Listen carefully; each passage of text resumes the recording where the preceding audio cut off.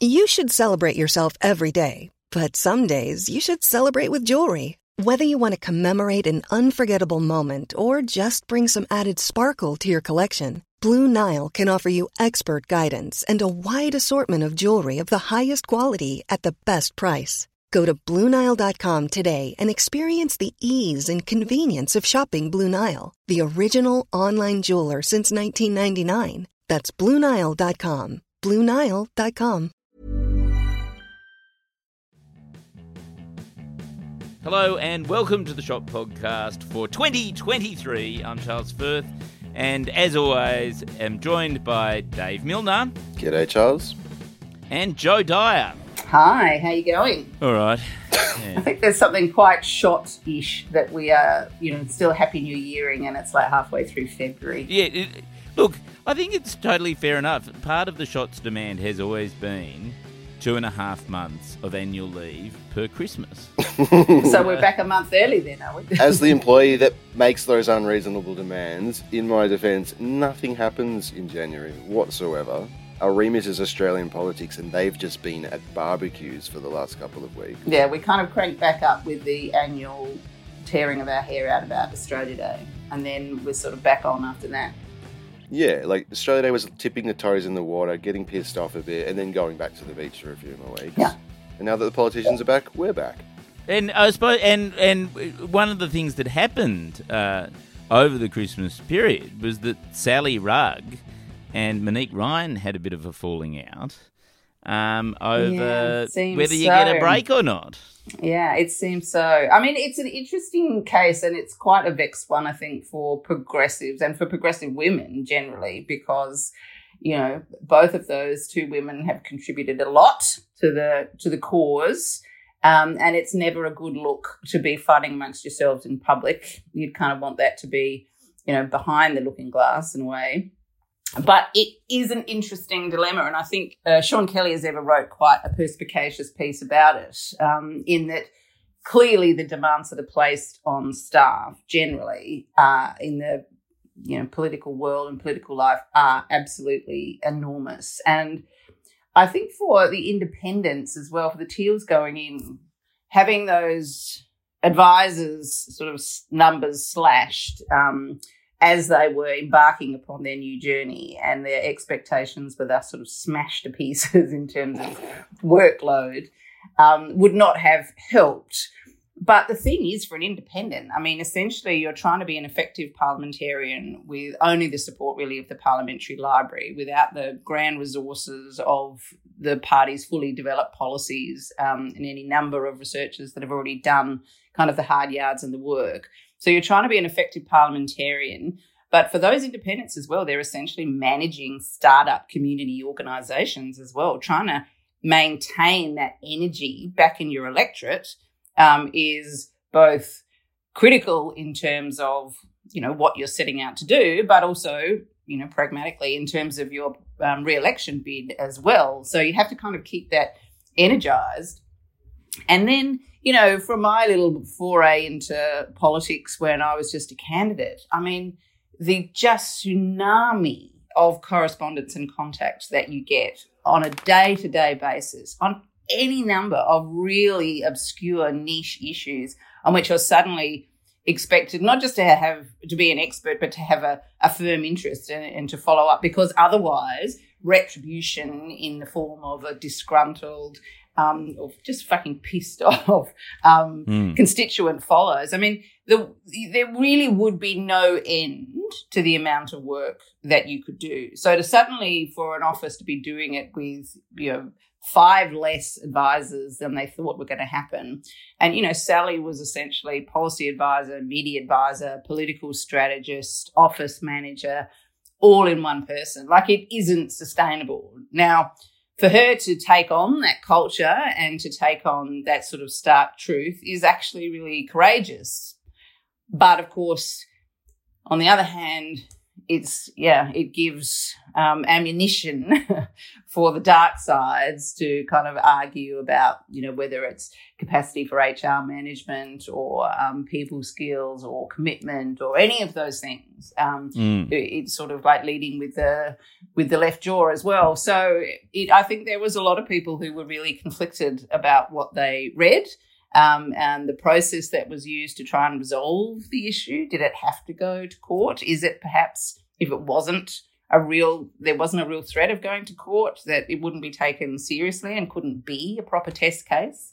I guess these are the sort of the issues that it threw up. Obviously, I don't want anyone to work too hard. It's taken us 6 weeks to start podcasting again. But I've definitely heard people say things like, "What did she think she was getting into?" And that it's not a secret that political staffers are working ridiculous hours constantly. Is that a fair point, or is it not? But that's where I think it is so fascinating, because that was my first exact reaction was, well, yeah, what did she think she was getting into? Like, staffers are ridiculous. They work 24 hours a day. Like, I've got several close friends who are staffers, and they're just married to their job. Like, you'll catch up with them at 7 p.m. and then they'll be heading back to Parliament House. It's just ridiculous. But do those friends actually have other people that they are married to as well, apart from their job? I mean, I think they've got kids as well. Yeah. But how is that reasonable, really? It's inhuman.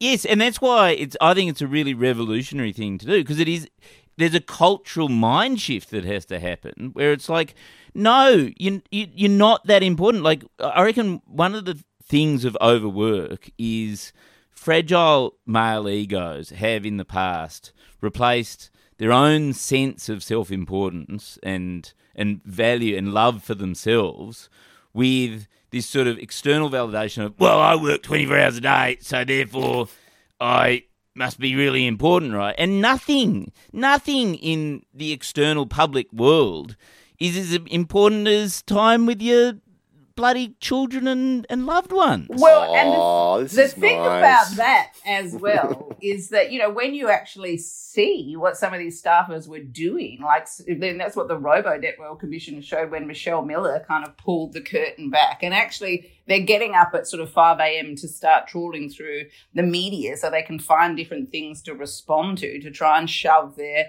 particular MP forward. Now, that's not necessarily the case in this office, obviously, because Monique's doing very worthy things at all times, unlike Tudge and the like. But, I mean, if anything, if Sally can't come forward and say this is not reasonable, working in that office in this moment in time, I mean, that's what the Jenkins report was supposed to be about, is that we have created an unsustainable culture that not only is ridiculous in terms of the way that the life that you lead, but actually creates the circumstances for misconduct and abuse and burnout and stress and all of these things.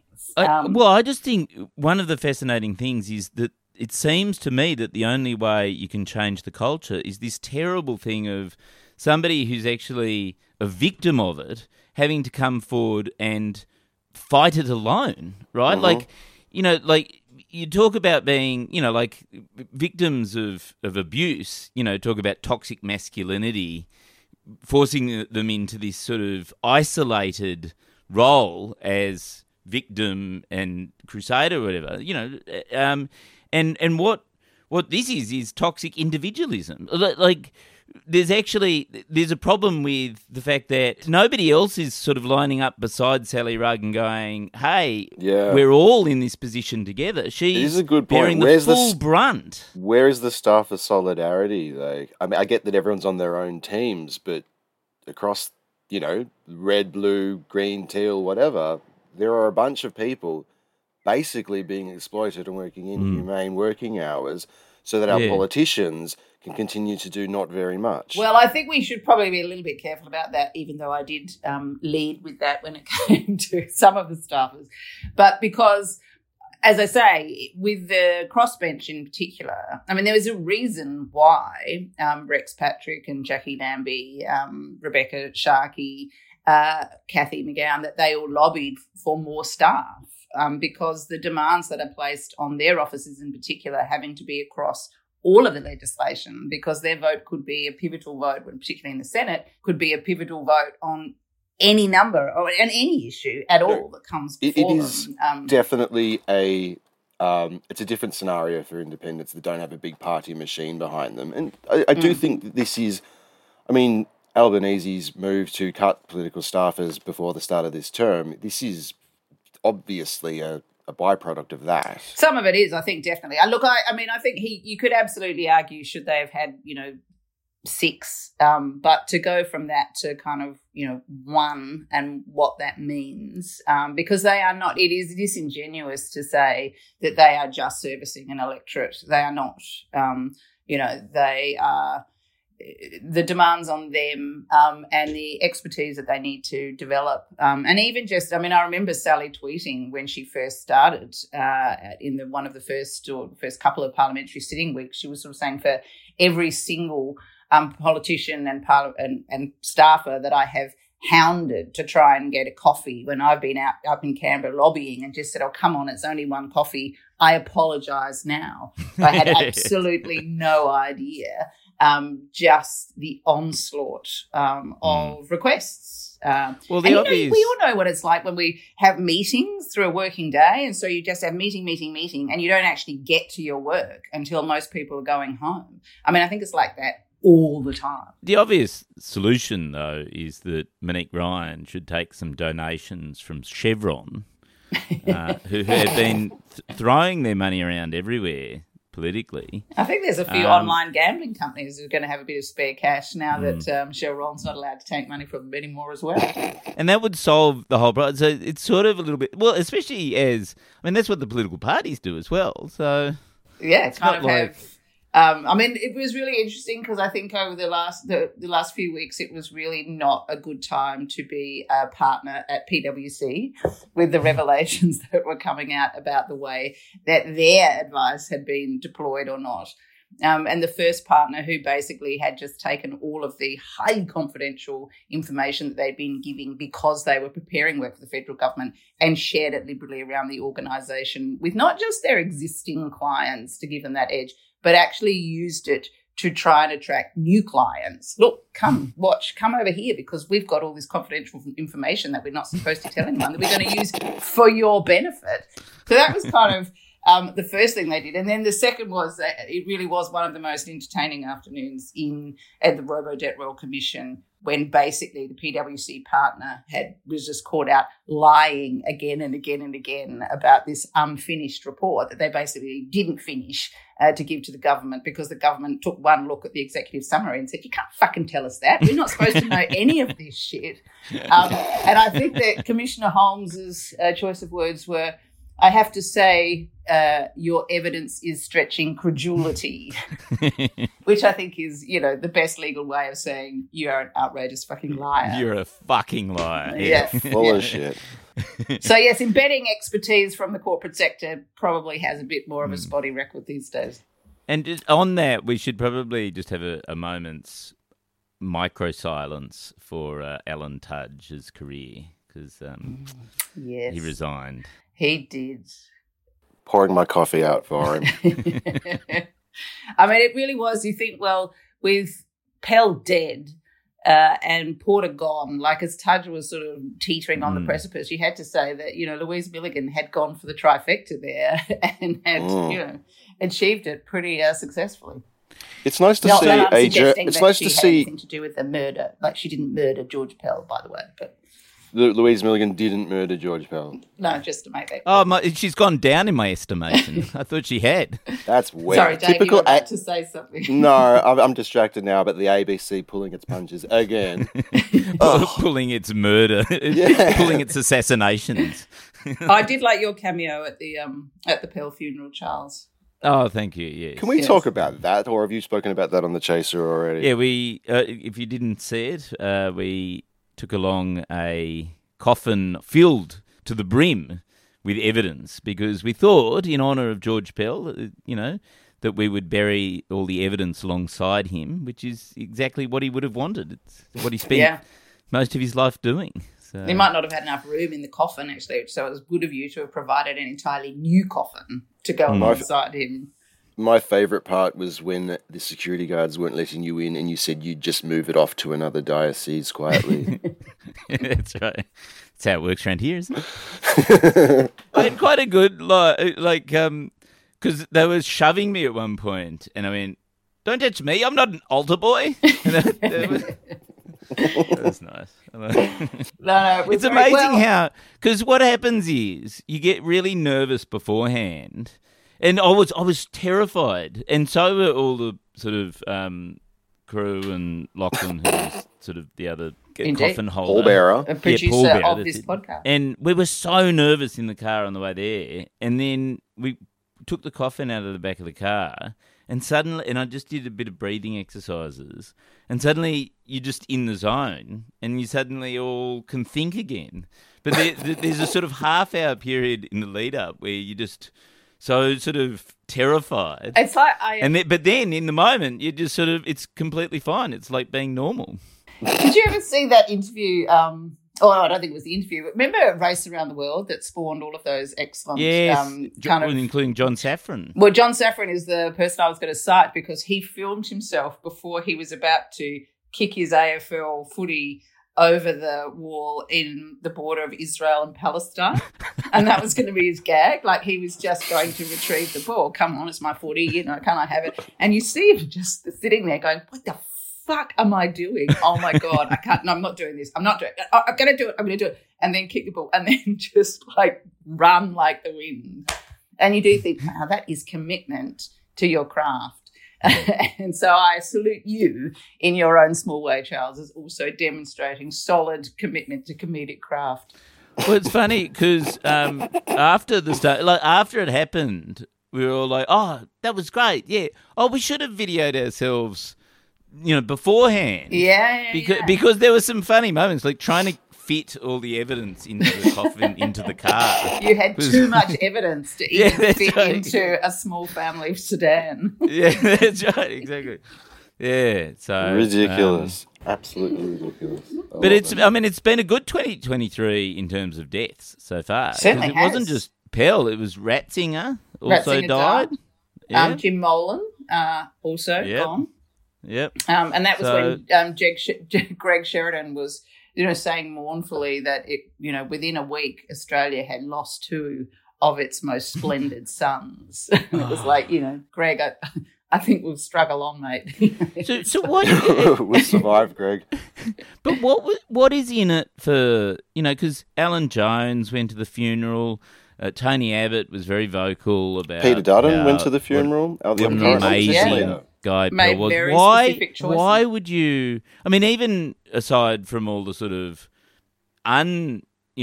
proven allegations against Pell, even if you just look at his actual record of formulating the Melbourne response, which essentially silenced victims and buried evidence for decades, why would anyone turn up to his funeral except to take the piss out of it? Or I mean, this might be overly cynical, and perhaps I'm discounting Peter Dutton's staunch commitment to Catholicism or protecting people that protect pedophiles. But is it perhaps another culture war prong? Is it? I keep thinking back to that Andrew Bolt headline. That ridiculous headline. Sorry. Hang on. No. What? So the culture war is now, we're pro-pedophile. The left are anti-pedophile. Charles, what the fuck? That's a terrible culture war idea. That's a non-starter, Dave. You're missing the point. It's not going to work. You're missing the point. It is working, and it does work, and it is what they're doing. What? They've taken the side of pro-destroying the entire planet. I don't think they're that worried about this little thing. It's pissing off the woke. But there's money. There's money in destroying the planet. There's a whole lot of moneyed interests in. There's a lot of money in protecting the Catholic Church, Charles. Well, and the other thing, where there was I think it was in the Saturday paper, where I can't remember who it was now, who wrote that quite detailed piece about, it was a strategy of Pell's to court News Limited. He would take the major journalists and op-ed writers out to lunch. He would turn on which for those of us, it's surprising to learn that he had one, but apparently a kind of a charming, entertaining side. He, for literally decades, as he rose through the ranks of the Catholic Church, first in Melbourne and then in Sydney, he would assiduously court these key players so that they would then provide him with the, fantastic coverage that he got. And then were it sort of embedded within his broader strategy. They were kind of beholden to him in a PR sense, not in any kind of, institutional or weird corrupt sense. But they became part of the tribe. And as we know, News Corps and lots of other different organisations, there's nothing they're going to do as vociferously as defend fellow members of their tribe. Yeah, and particularly... it also then does become, my enemy's enemies. Pell wasn't even their enemy, but when they perceived that he was someone that the ABC were attacking, and not just the ABC, but the apotheosis of horror within the ABC, Louise Milligan, then that will raise their hackles even further. Exactly. It's not just about money. It is about protecting your right to be a horrible, horrible person. Yes. Well, the rights particularly of a certain stratum of society to be horrible, horrible people, and that they do close ranks. I mean, if there's anything the last few years have taught us. And if you were Tony Abbott, that's the only thing you've got left is to be a horrible, horrible person. And sort of be weirdly sycophantic and just like so obsequious in the way. I mean, that eulogy that he delivered was quite extraordinary, and yet he did it with a seemingly straight face.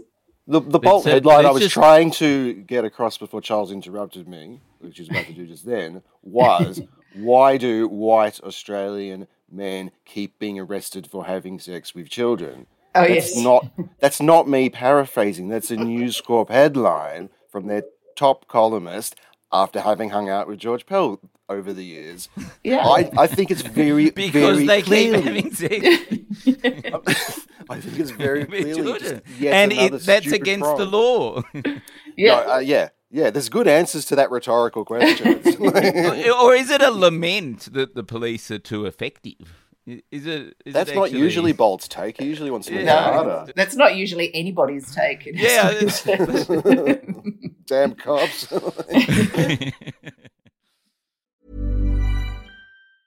Hey, it's Ryan Reynolds, and I'm here with Keith, co-star of my upcoming film, If, only in theaters May 17th. Do you want to tell people the big news? All right, I'll do it. Sign up now and you'll get unlimited for $15 a month and 6 months of Paramount Plus Essential Plan on us. MintMobile.com/switch. Upfront payment of $45 equivalent to $15 per month. Unlimited over 40 gigabytes per month. Face lower speeds. Videos at 480p. Active Mint customers by 531.24 get 6 months of Paramount Plus Essential Plan. Auto renews after 6 months. Offer ends May 31st, 2024. Separate Paramount Plus registration required. Terms and conditions apply if rated PG.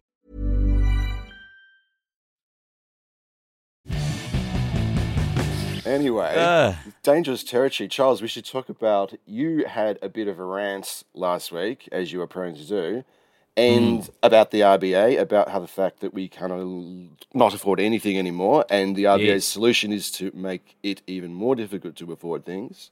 Yes. But you came up with what might be a good idea, and I'm finding it quite unsettling, a bit unnerving. Yes, it is a problem. A lot of people have contacted me about that, and in actual fact, several academics have reached out since I published that article. Really?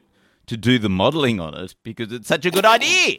Right? Is that true? I have basically single-handedly solved the entire housing crisis in Australia. Oh, my God. Yes. For those who haven't read your article in the shop, which I can't believe is anybody listening to this, but give us a précis and then talk a little bit about what the academics really believe that this could be.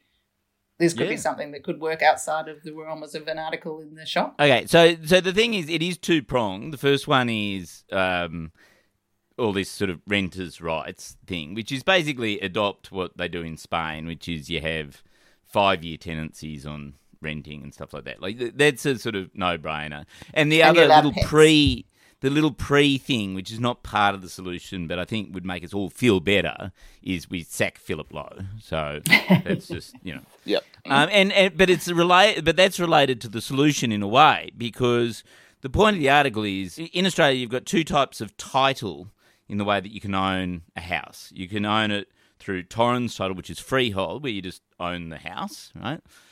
or you can own strata, which is essentially you own an apartment and you sort of own the thing, but you still have to have arguments with your neighbours about, garbage bin room etiquette and stuff like that. You sort of, but there's a title to that apartment, even if it's not the underlying land. You share the underlying land, right?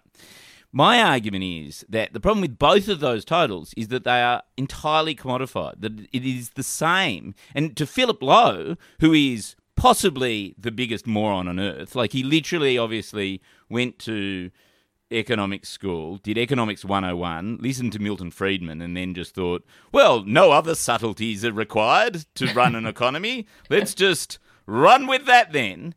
Because Milton Friedman in the 1950s, very famously, basically had this idea that you wouldn't do anything to an economy except for one thing, which is control the interest rates. So when too many people, when inflation is high, that means that too many people must be buying too many things.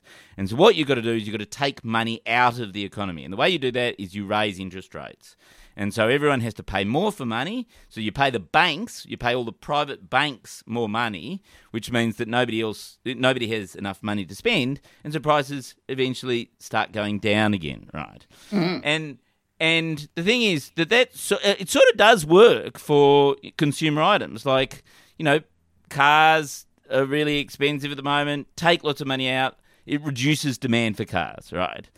But Philip Lowe has gone, okay, well, let's do that for, like, literally his answer to a question about rental prices was, we'll just jack up interest rates. We'll take money out of the economy and that will reduce demand for renting, right? So because people won't have enough money to rent, for and a so home, they'll just for a be place to homeless. sleep.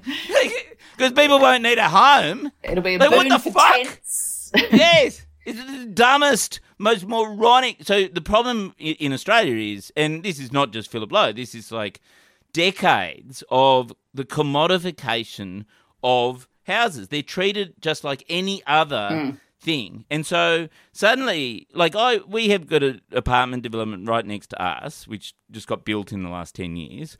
And very progressively, our council and state government insisted that I think it was about 20% of these 2,000 dwellings had to be affordable housing, right? And we went, wow, that's amazing. There's a whole block of affordable housing, right?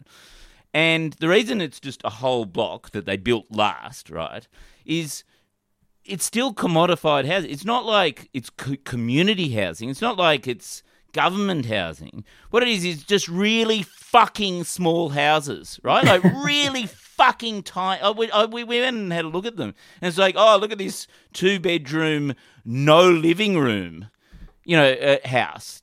Or you could get a spacious studio apartment with no bedrooms to fit your family. Like, so what can the I fuck? ask Charles on that point, was the 20%, was that just in terms of number of dwellings or was it floor space? Because that was number of so dwellings. obviously then that's why they can get away with it being so fucking tiny community housing. But they all had to be like, it had to be like 700,000 or less or something like that. And so an apartment, like in Sydney, is just always going to be, unless you make it incredibly shitty, is always going to be more than 700,000. So they had to probably put spikes in the floors just to make it more Mr. Smarty uncomfortable. Pants. All right, let's hear a better idea than spikes in the floors. I like the spikes in the floors idea. I want to hear what you've got. All by way of preamble, which is we put more spikes in more floor. No, that was Philip Lowe's idea. No. So my argument is that we need a new form of title, right? So, there's things that you could do to the existing property stock. Like you could abolish negative gearing. You could abolish a whole lot of tax deductions that make owning property as an investment ridiculously good, right? But given that no one politically is going to do that in a billion years, right? Instead, we just need land reform. We actually need a new form of title, which is called owner-occupier title. And the only thing you can do is live in it, right? And the whole idea is that it's not an investment. You can't rent it out. If you did rent it out, you wouldn't be allowed to claim any of the expenses as a deduction anyway. It wouldn't work as an investment. And if you move out, you have to sell it, right? And my argument is there are two things that could happen. First of all, the state governments could chip in on this title by abolishing stamp duty. So, you can transfer between houses relatively frictionlessly. But you're owning it when you're staying in there, right? And the second thing, and the most important thing, is that the RBA, the fucking Philip Lowe's of this world, could help out by actually setting a different interest rate for that style of property, right? So what happens is you have an apartment block, and maybe it's not 20%, maybe it's 30% of apartments have to be owner-occupier title. Because that's the percentage of renters now in Australia, 30%, right? So you set it that's the sort of level of stock that you need to sort of actually start solving this problem, right? And what you do is so the interest rate on that should be set to ensure price stability. It's not an investment. No one can get rich owning an owner-occupier title house because the point of owner-occupier is that the price never goes up and never goes down. The interest rate. But why wouldn't the price still go up? Why wouldn't there be capital returns that you could realise if the owner-occupied apartment that you own is in an area, that would only sought-after area that ultimately, the supply is less than demand? Well, that would only happen if the RBA wasn't doing its job, because its job would be to set the supply of owner-occupier title, the interest rate for the supply of owner-occupier title at such a level that doesn't happen, that there is enough supply to meet demand. Now, I know, Joe, in this country, we have lived for decades without the idea, with this whole notion that supply should never meet the demand in housing market, right? Like, that's foreign to Australians. In the rest of the world, what actually happens is governments, and I know this seems foreign, it's a really weird concept, but governments go, oh, right, over the next 10 years, we're going to need an extra 1 million houses, right? So why don't we build 1 million houses and then the price stays relatively stable. That's what happens in Germany. That's what happens in many parts of Europe. You sound like some kind of communist, Charles. Instead, here they go, and this is literally Labor Party policy. Like, fuck the Libs who don't give a fucking shit. The Labor Party's actual stated policy going into the last election was, we will run a deficit of 500,000 dwellings. Like, they made a whole announcements about how they're going to build an extra 10,000 here and there. But their actual plan means that they will be in deficit by 500,000 more dwellings over the next 10 years. Like, their plan is for housing prices, for there to be a housing catastrophe, right? So, and part of the problem is that because we're in this commoditized thing, our interest rates on houses are the same. Like, we need more housing. We're not in a housing boom, right? So interest rates on housing should not be going up at the moment because more houses should be built, right? But instead, because it's linked to the price of cars and chocolates and cabbages and broccoli and all that sort of other inflationary stuff, suddenly we've got Philip Lowe going, oh, well, broccoli's the same as fucking houses. Why don't we just jack up interest rates everywhere? And you're going, no, it's just too unsettled. Like, instead of monetarism 101, let's have monetarism 102 and actually separate a fundamental human right of shelter from fucking whether you can buy the next Apple Watch or not. Like, they're just two different things. You're totally right, but please take a breath. Just let's just bring it down a notch. My question then, so you're creating basically a secondary housing market. It's its own thing just for people that want to invest in having a roof rather than having a retirement big bank account. How does it? And that they can own, that they can put in the walls. They don't have to ask anyone. It's a home, not a house. And what does that do to the other housing market? Does it have any effect on that? Right. So the point is that will it drive up, the value of freehold? Because, because there will be a scarcity of that relative. If you're taking out some of the freehold title and converting it into an occupied title, does that make freehold even more valuable? And do we care if we can get access to shelter? They can suck shit. They can just suck shit. Whatever happens, happens. Fuck them. But doesn't that mean that you are generating more wealth for undeserving wealthy people? Yeah, no, Charles, the problem is we don't want to give, the boomer with the fourth property even more money on that fourth property. Is there a risk that we do that because their supply of fourth properties is scarcer?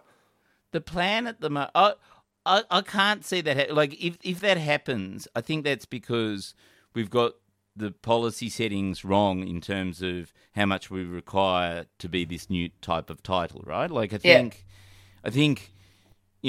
there's a sort of thing. But at the moment, the plan is that, well, the solution to the problem of boomers owning everything is that they should just die. Like Philip Lowe, actually in 2021, in giving testimony, this is in September 2021, it was to a parliamentary committee, he basically said, well, let's just wait till the boomers die so that the and he was worried that some people wouldn't have access to dead boomers' inheritances, right? That was his. Which and is you're just going, true. It doesn't really like.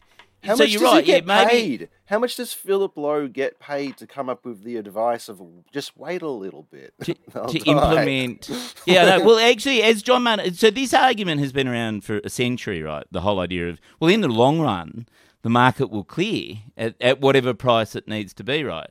And as John Maynard Keynes famously said, in the long run, we're all dead, right? Yes. Like, you've got to fix it now. Well, look, it's interesting. So can I ask, you have had some academics kind of contact you about this? Yes. So like David, Jordan Peterson? Like who? Yeah, Jordan Peterson. No, there's this guy who was in Australia a few weeks ago who's some famous academic who's invented this thing called housing tenure, right? And the whole idea is that really once you get into a house, if you're renting it, then you just should not be chucked out. And there should be no reason for being allowed to chuck you out. Like, you selling that underlying asset, who gives a shit? Fuck you. You rented it out. You wanted to make money out of it. Basic human right. Fuck you. There is no exigency that means you can chuck somebody out of a house that you're renting them. And part of that is also you can't increase rents by 30, 40, 50% in one fucking year. Like, it's like, you set the price of rent. Oh, you're losing money because interest rates have gone up. Well, sucks to be you. Maybe you shouldn't have fucking bought and tried to trade and profit off a fucking basic human right, you dickhead. Anyway, he invented that, and apparently I'm a bit. I don't think I'm going to name him yet because sure. I want him to. But so there is work being done to see if this could be actually worked up into proper and the thing is, and you ask the question, what will be the effect on other types of property? I have no fucking idea. I'm just a fucking podcaster satirist. but I think it's one of those ideas which everyone's going, oh, hang on. There might be something in that. And I think one of the reasons is because it's actually land reform. And land reform is something that happens to solve an immediate political crisis, right? And if you get a land reform right, it can be like the Corn Laws, which lead to 1,000 years of misery or whatever, or success, whatever. Like land, and the problem that Australia faces is it's stuck, right? Because politically there's no constituency for getting rid of all the tax benefits of these perfect property investments, right? And so this land reform just goes around that problem. It just goes, well, fuck it. Like, let's just grandfather all that stuff and start again with something that actually won't make the same mistake anymore because it's not an investment. You can't rent it out. It's so just you would a grandfather all existing titles. So this would be about new dwellings initially. Yeah. I don't see any way because people, you'd get into because other trouble. people were approaching me and saying, how would you fund? Like, could you use the negative gearing? Could you abolish negative gearing and use those savings to actually convert existing buy dwellings? Out, essentially, because otherwise you get into the trouble of you can't take things away without just compensation. So the conversion could get expensive. Yeah. I can't see how that would like that would just be enormously expensive. Yeah, and complicated. So it's about new dwellings. And it's about which there's a million needed over the next 10 years above what is already planned. Like there's enough for this to actually going forward, and you actually only need you put the thumb on the scale, and if you're sort of putting your thumb on your scale where suddenly 15 or 20% or 30% ideally of all new dwellings are suddenly this new type of thing, that very quickly, over the course, by the time it rolls around to the next election, the Labor government can be going, oh, actually, we've started to solve that problem, rather than, I think Anthony Albanese runs the risk of being a one-term government if he doesn't. If he does, because people are going to be homeless by the end of the year. People are going to be chucked. This is Spain, people are homeless 2008. Now. Yeah, people are going to be chucked out of their homes over the coming months, and they already are. But I've got friends who have had 50% increases in their rent in the last few months. It's ridiculous. It is. I think this is a really interesting idea, and the thing about housing is that what social policy analysts will tell you is that that's what you need to fix first. For people who have multiple and often intersectional areas of need, if you solve housing and they have stability through where they're living and shelter, it is so much easier then to tackle all of the other areas of disadvantage that they may confront. Charles, maybe you've just you've set us on the path of saving the world.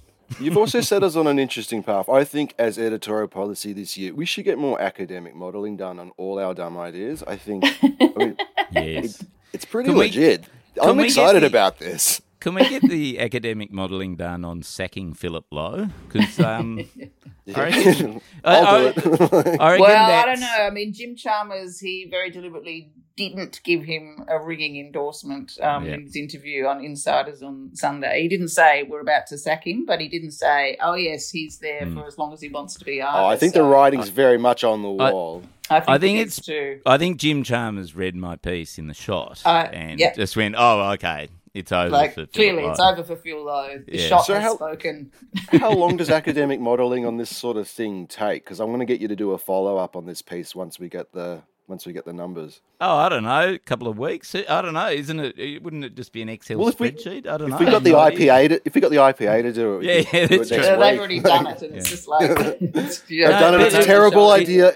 No, but I can tell you the timeline. So there are things happening this year in terms of housing policy, and there's a sort of big moment in September where there's going to be a report made about the role of the RBA, and there will be big changes. Now, things have to it has to be within that sort of time frame anyway, because people, as I say, are going to be homeless by the end of the year. It's too urgent to go. Yeah. Oh well, the let's crisis get it all. Is now. Yeah, that's right. Labor has to actually show that it's got bold reform credentials ahead of the next election, because otherwise, what's the point of it? I don't know that they've shown necessarily that they have much of a penchant for bold reform. No, but we'll I see. think but they've been sort of allowed a sort of leave pass, because it's all like, we're setting up a committee where we're investigating this, we're investigating that. If they just get stuck in committee for the next 2.5 years. If they become, RUD 2.0, then, disaster will surely ensue. Yeah. So just thinking politically then, who pushes this idea? Who pushes this reform? Because Anthony Albanese has spent the election campaign talking about how he grew up in a public house. I feel like that gives someone wanting to push an idea like this a good line. It's a good angle of attack on, why aren't you doing more? You can't use this for PR and then not actually act on those principles. Otherwise, you're just as bad as they are, if not worse, because you know how bad it is. Yeah, you've got the lived experience. Yeah. My view has always been that Labor aren't going to demonstrate really ambitious, bold reform unless their feet are held to the fire, unless they're given permission to act. That's unless they generally can how it works. Yeah, and I think that is why, to my mind, would have been better if the independents had held the balance of power in the House as well, but they don't.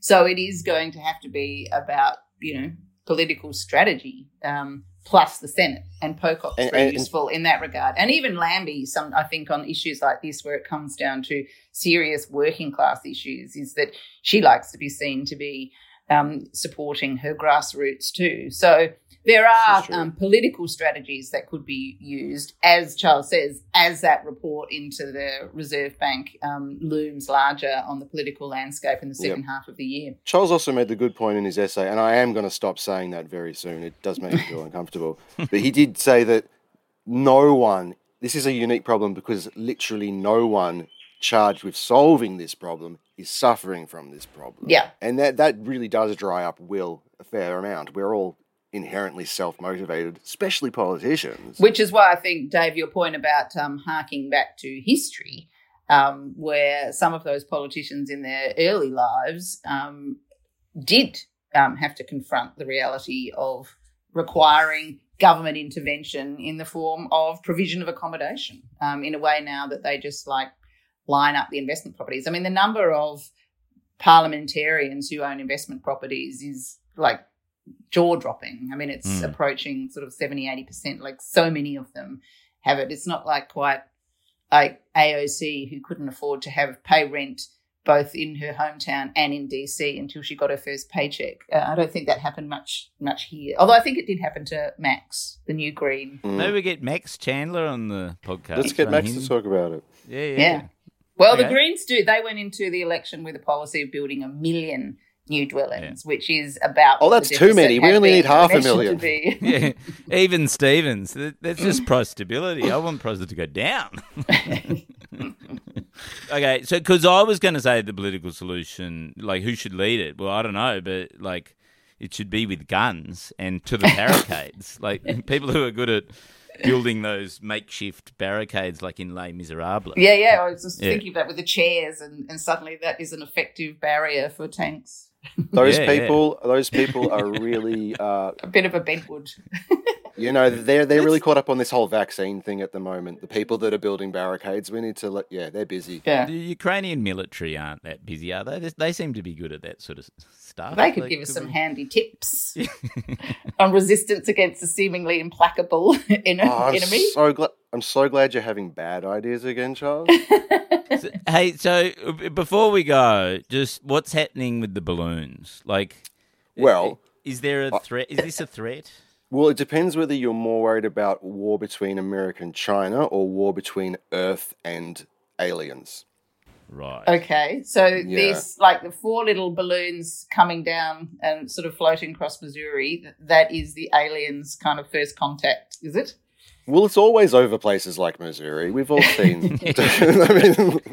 Always. Oh, this is also the Canadian-American border as well. It's kind of what's that about? Yeah. Are they going kind of Trudeau, Biden? Who do we think will be most inviting? Well, I mean, they've got to hedge their bets as well. It's you don't get your foreign minister to take shots at a political candidate. You got to suss it out. So, one of the first balloon that was shot down, Chinese said it was a weather balloon. Which, by the way, weather balloon, UFO, it's always the cover. Roswell, Area 51, super sus. Yes. Then there were 3 more objects shot down over the course of the week. Mostly cylindrical, as I understand it. Cylindrical or octagonal, one of them was. Are we sure it wasn't the Marshmallow Man from Ghostbusters? Are we absolutely sure? I'm extremely familiar with the Marshmallow Man from Ghostbusters, having had a Ghostbusters 5th birthday party on the weekends. Because the balloons are 70 feet wide, aren't they? They're fucking massive. The military said they're deliberately not using the word balloon for these other 3 things because they don't really know what they are yet. Oh. They're also not sure how they're flying, which is why the UFO thing is going around at the moment. So wait a minute. So the weather balloon was a false flag operation by the aliens To distract from the real UFOs. To distract from the real UFOs, which are now They didn't invading. distract us for very long. Which they're using to hassle rednecks in Missouri. Did you see that when that first balloon was up in the sky still, Ted Cruz told his constituents to shoot at it? That's so fucking American. It's amazing. It's also so fucking American that if this is... it's not. If this is first contact, we've shot them down straight away because the Super Bowl was on and we couldn't be fucked with that shit right now. What if it's the really nice old guy from Up? Well, this is the thing, but I do think it's somehow appropriate that, we all thought how horrendously naff it was when Morrison, in those hideous days of his prime ministership, when he made his members of the government wear the Australian flag in their lapel, that the equivalent of the new Congress is actually a little badge of an AK-47. I mean, that's where America is now. It's not the flag is not enough. It has to be an AK-47 pinned to their chest. Well, a Russian rifle. Apparently, yeah, because it's all in the kind of the silhouette, the immediately recognisable, semi-automatic weapon. There we go. Okay, well, on that depressing note, that was the Shock podcast. Now, we're going to be doing this weekly from now on, and from next week, we'll also start to have guests. Guests. Yes, guests. And so please tell your friends about it if you liked it. If you didn't like it, I don't know. Yeah, just keep it to yourself. Keep it to yourself. Yeah, just remove it from your downloads and let us never speak of it again. Yep. And we will see you next week. Okay, see you later. Our gear is from Rode, and we are part of the Iconoclast Network. Planning for your next trip?